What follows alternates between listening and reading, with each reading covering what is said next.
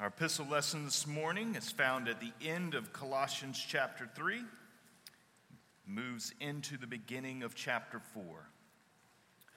Listen carefully to God's word. Wives, submit to your husbands as is fitting in the Lord. Husbands, love your wives and do not be harsh with them.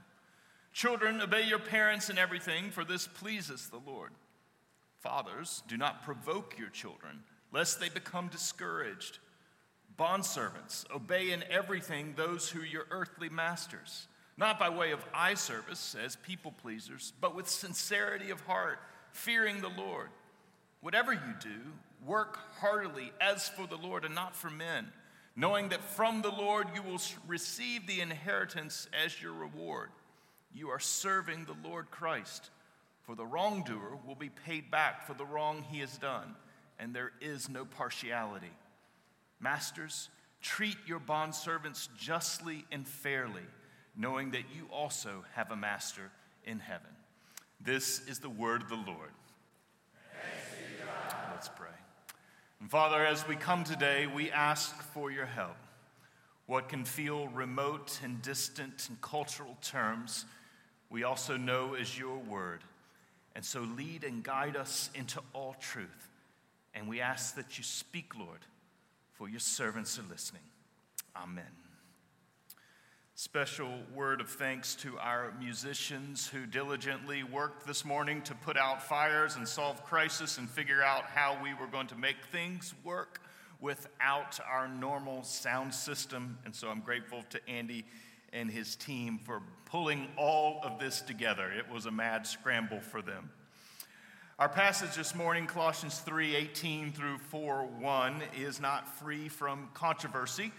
Inevitably, it will offend everyone in the room in some way today. I noted that about the household code several years ago. About a decade ago, I was preaching on a sister passage in the book of Ephesians, and after the service, I noted that two adult men were making a vector towards me at the front of the sanctuary. One arrived and said, "Chuck, that was so well done. Thank you. It spoke to me in some circumstances in which I was facing." And another was spitting mad, red in the face, fingers in my face, didn't know exactly where all of the threats of judgment were going to go. Same sermon, two very different reactions. They saw and heard two very different messages. And when dealing with sensitive topics, it is helpful to reflect on the wisdom of C.S. Lewis. He observed this. He says, "What you see and hear depends a good deal on where you are standing. It also depends on what sort of person you are." And so this morning, ahead of coming to this loaded material, we need to ask ourselves these two questions. First, where do I stand? The answer is tightly connected to the culture, even the generation that you particularly represent, that will largely determine where you stand. And in this sanctuary, we have several different cultures and generations that we represent. And this impacts our understanding of things like gender and family and different complications. It's crucial for all of us, young and old alike, to reflect on where we stand culturally and not assuming that our cultural stance that gets baked in various ways is necessarily shares the assumptions of Scripture. This is important, especially for two groups, the more traditional and then sometimes the more progressive, that we need to think through, how do my thoughts come into accord with God's thoughts? Where do I stand? And what does God need to say to me? But the second question is also important. We must ask ourselves, what sort of person am I?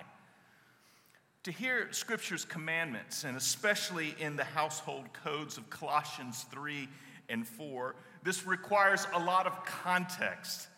In the verse immediately prior to these instructions, we are told this from Paul, that whatever we do, in word or deed, to do everything in the name of our Lord Jesus, giving thanks to God the Father through him. In other words, what Paul commands us here is that we are to take the totality of our lives and to offer them to the Father in and through the Son, Jesus. We do this not to somehow gain God's approval, to climb up the ladder into heaven, but rather we make this sacrificial offering because we already have the approval of God, that we are recipients of grace. In verse 12, we've been told that we are God's chosen ones, holy and beloved. And that's not because of anything we have done, it's what has been done for us because of Jesus. And so now, this good news, this declaration of our forgiveness, of being beloved by God, of being his choice and chosen precious possession, that this impacts what we hear. That this idea of what sort of person am I, when we've been intersected by the grace of God and we become part of God's adopted family, it impacts how we hear things. But if our starting point is our personal rights, or if our starting point is our personal authority, then we will take this passage very badly and we will hear things that were not intended to be heard. We will hear words like submit in offensive ways and not in the way of the gospel, because it is in the gospel that we learn of the Son who submits himself in self-sacrifice, and also of the Son who has authority in his submitting himself to us. And so if we begin, though, as the beloved children of God, submitted to the Lord who gave himself for us, we tend to hear something else today, a loving and tender message about how to construct a household and what the household of God is to look like. And so, reflecting on those two questions, we come to this household passage in Colossians 3 and 4. Household codes were very common in the ancient world. It's hard for us to appreciate, but the philosophers always included it in their writings. It was considered to be wise that in particular the head of the household, who was the father, was to be a good manager of three different parties: his spouse, his children, and then what was commonly called their bond servants. And so Paul takes up this common household code, something that would have been expected, but then he doesn't just take it up. He actually transforms it, because what we see here in Colossians is very different. And through the course of the sermon, we will have exposure to how different the Christian household is from what was found commonly in the world. So this morning we'll ask and answer the question, on what foundations does God build the Christian household? And there's 4 principles that we'll consider ahead of our coming to the Lord's table. First principle that we'll see is the principle of equality. You'll note something here, that these different parties are addressed who were members of the household. In verse 18, wives are addressed. In verse 19, husbands. In verse 20, children. In verse 21, fathers. In verse 22, bondservants. And then in verse 1, finally, masters. And this is one of the areas in which Paul's letter differs from those other household codes written by pagan and secular authors, because traditionally the household codes were addressed to one person. There was only one person who received the commandment, and that was the head of the household. But you see here something radically different is happening, that Paul has constructed this code in a new way, because all the members of the household have received instruction and they've been personally addressed. And so it's critical for us to ask the question, why? Why do the wives and why do the fathers and why do the children and why do the bondservants receive a personal address? And the answer is here in the book of Colossians, earlier in chapter 3. Because why they were addressed is that it is always understood that in Jesus they shared a fundamental equality. Please look at verse 11. Here there is not Greek and Jew, circumcised and uncircumcised, barbarian, Scythian, slave, free, but Christ is all and in all. And so what we have here is an outworking of this equality that we share before God and with the church itself. that in Christ, when we are hidden in him, that we share a righteousness that belongs to him. And that righteousness presents us to God, and we are received by him. But it's in that righteousness that we then relate to one another. That the social stratifications that we so oftentimes create melt away, and that there is an equality here in the church. That our lives are hidden with Christ in God, and this works out from the vertical sphere into the horizontal. Dietrich Bonhoeffer, the martyr during World War II, author of the famous book Life Together, captures it well. He writes this: "What determines our brotherhood is what that man is by reason of Christ. Our community with one another consists solely in what Christ has done to both of us." And friends, this is what is being worked out here in the household code, is the equality that we share because we are in Jesus Christ.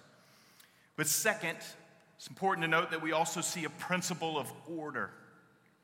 We have to recognize that the Apostle Paul can discuss this idea of equality, our equality in Christ, and he can do so also in the context of speaking of governance and leadership and roles that are had by people within the household.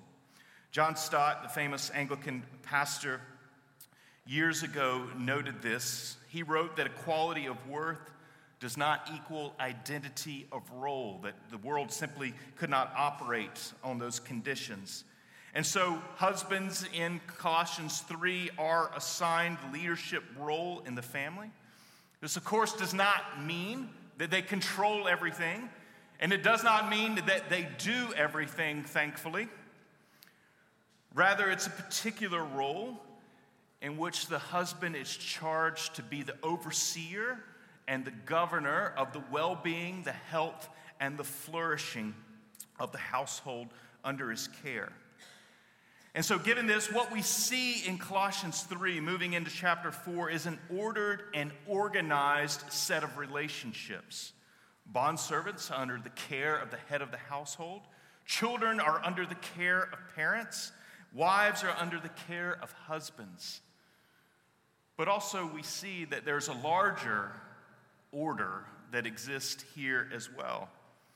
That the entire code, the entire set of instructions, assumes that each member of the household is under the care of a greater Lord and Master, our Lord Jesus. Therefore, everyone in the Christian household together is under authority.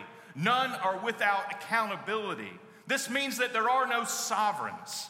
There are only servants. And that we have reciprocal relationships, and we have responsibilities to one another, and we have roles that are assigned by God, and that we all, under God's authority, seek to fulfill those roles.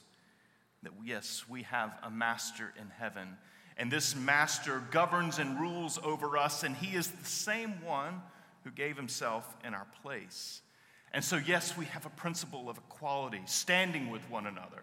And we have a principle of order that God has given for creation to flourish. But third, we see another principle, and that is that we see the principle of reciprocity. That is, there are things that are reciprocal that happen. There are actions and reactions. Inside of all these various roles, we see these responsibilities. And this is once again where the Christian household differentiates itself from what was on offer in the first century. Each of the parties we see here are actually responsible to one another. But in particular, and this is important to stress, that the head of the household, who many would say has the most authority, who's responsible for the governance of the household, but he also has this unique reciprocal responsibility. You'll see that husbands are instructed to love their wives and not be harsh. You'll see that fathers are instructed not to provoke their children lest they discourage them, causing them to lose heart. You'll see that that same person, that same office is instructed to treat their bondservants justly and fairly. And friends, what we have to receive here is that the way authority is conceived of inside of the Christian household is very different. That oftentimes we assume that anyone in authority has the right and the power to serve themselves. But this is emphatically not what is being said. That no, this person, this father, this head of the household, his office requires special care. And it's not a sovereign right to serve himself, but rather his authority is used to serve others, to love his wife, to not dishearten his children and crush them, to be just and fair, righteous above board. And so, yes, in this household there is equality. This equality does not subvert order, the order assigned by creation. But this order is also not about self-interest, but it's about service and servanthood and well-being. Something emphatically different than was being offered in the world around the ancient church. But fourth and finally, we also see a principle of liberation. Chapter 4, verse 1, "Masters, treat your bondservants justly and fairly, knowing that you also have a master in heaven." It's important for us to note that the majority of this passage is actually taken up in addressing this relationship between the head of the household and the bondservants, or what you could also translate the word slaves. It's important to do a little bit of contextual work here, and we have to work hard at that, because in the Roman Empire, bondservants, they were not like the slaves of the chattel slavery system known here in the American South. Bondservants were the workhorse of Roman society. Estimates are that 1/3 of the population was in this situation of being a bondservant. They ranged from domestic servants who took care of things around the house, to doctors, to teachers, and even to architects. Many people, to get ahead in life, sold themselves as bondservants and then would later purchase their freedom from their owner. It was a broad system, and friends, it's very difficult for us to map that system into life in the 21st century. But there is something important to note. At the end of the day, bondservants were property. And in our own day, we struggle with that. Why is Paul commanding people who owned other people? Does the Bible just assume that that system was okay? And so many have been puzzled by this emphasis. But the emphasis is also intriguing to follow and to chase further in this letter. Further down in chapter 4, Paul actually explains to the Colossian church that he's sending a man named Tychicus, who was a fellow worker with Paul. He was a preacher of the gospel, and he was coming to serve them. But along with this man named Tychicus was another one who was coming. His name was Onesimus. We learn of him in verse 9, and he actually belongs to Colossae. He was from the city, and he's returning with Tychicus. On the surface, this may seem like an unimportant detail, and many people ignore the last verses of every letter that Paul writes. It doesn't seem to be much there. But it's also important for us to reference that information against another little short book in the New Testament that too goes overlooked, named Philemon. Philemon is a partner of Paul's in the gospel. He is evidently a leader in the church, and so Paul writes a letter to Philemon about a runaway slave. A runaway slave who encounters Paul in prison and actually converts, becomes Christian. And so Paul writes a letter to Philemon about a man named Onesimus. This is the man who's returning with Tychicus to the city of Colossae. And what Paul says there in the book of Philemon, he says, "So if you consider me your partner, receive him as you would receive me." He said, "You once lost a bondservant, but now you have gained a brother. So receive him as you would receive me." And then Paul goes on in verse 21, and he closes the letter with this. He says to Philemon, confident of your obedience, I write to you, knowing that you will do even more than I say. The number of pages that have been written about the phrase, even more. What does that mean? What was Paul implying? I don't think it requires the number of pages devoted to it.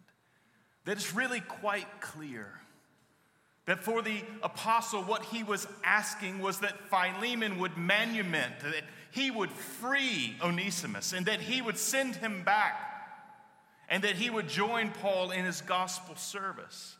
And that we have to appreciate that Paul is here working out the priorities and the statements of the gospel and all the quality it establishes between us.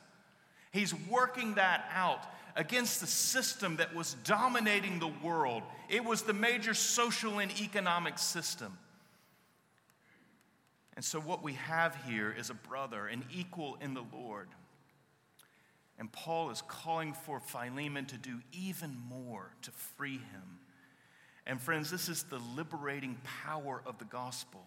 That this institution of bondservants and of slaveries, of human being owning other human beings, of human beings being treated as property, that this was not part of the good order of creation.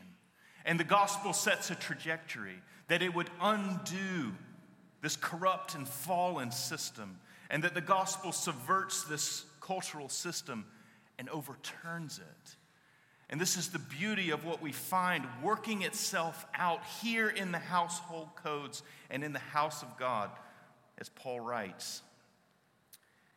And so, friends, we find these principles operating and at work in deep ways, a Christian social ethic emerging from what it means to be submitted to our Lord Jesus, the one who comes on our behalf, who gives himself, and now the one whom sits at God's right hand and governs and leads the church and sits in all authority, the one who calls us choice and beloved and holy because of what he has done on our behalf. And he gives us these principles of equality, and he upholds the principle of order, creational distinctions that God has given us for flourishing. He speaks to us about reciprocity, what we owe one another inside of this order. And he also speaks of liberation, undoing things that have been done because of our fallen and broken world. And so, friends, where do you stand? What sort of person are you? How do you hear this?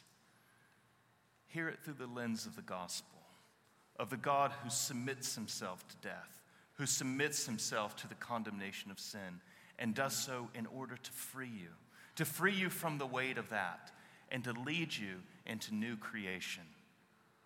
Allow him to shape your life, your household, the very mundane things of life. Allow him to speak, and gently listen to him. Let's pray for his help.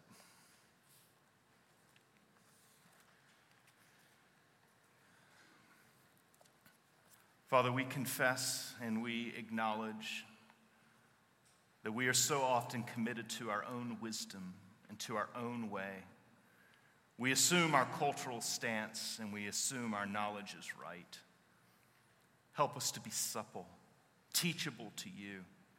Instruct us and guide us, and work into our lives, into our homes, into our church family, these principles of equality, these principles of order, these principles of liberation, these principles of reciprocity. Shape us, God, that we be a good and godly household that knows how to give thanks to you in all that we do, that it would be an offering made to you in and through your Son, Jesus Christ. And we give thanks also this morning that you grant us the great privilege of bringing our prayers and our requests to you on behalf of our world, on behalf of our church, and on behalf of ourselves. It is through your Son, the one seated at your right hand, that we come and that we gain an audience with you. And so hear us today as we pray. And let's begin by praying for God's saving power to be known among the nations, especially praying for our mission partners, Tommy Park and Allie Randall, working with RUF at the University of North Florida.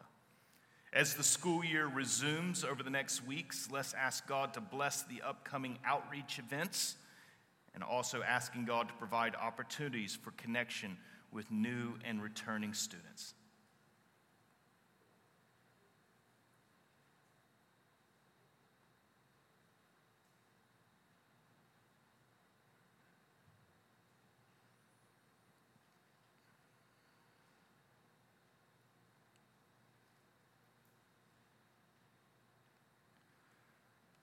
Let's also pray for all in authority, especially for our President, Joe Biden, both houses of Congress, and also the justices of the Supreme Court.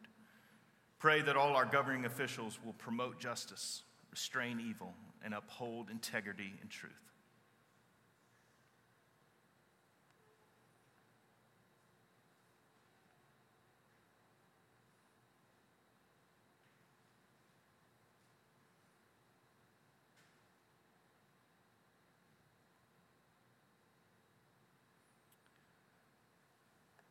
Let's pray for those on the margins of life in our city, especially amidst the heat wave. Let's ask God to provide the basic necessities of food and shelter for those who find themselves homeless in Jacksonville.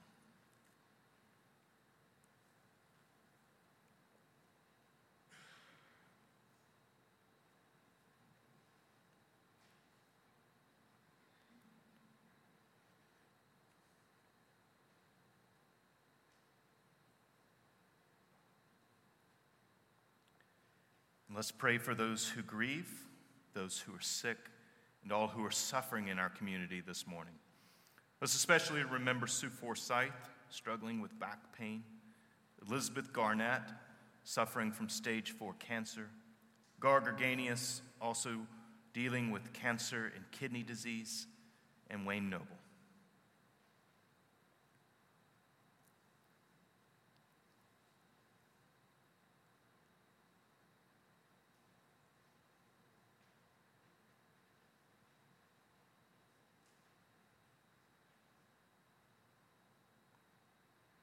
And let's pray for the children and youth of Christ Church, asking God to work within their hearts that they might never remember a day apart from Jesus Christ.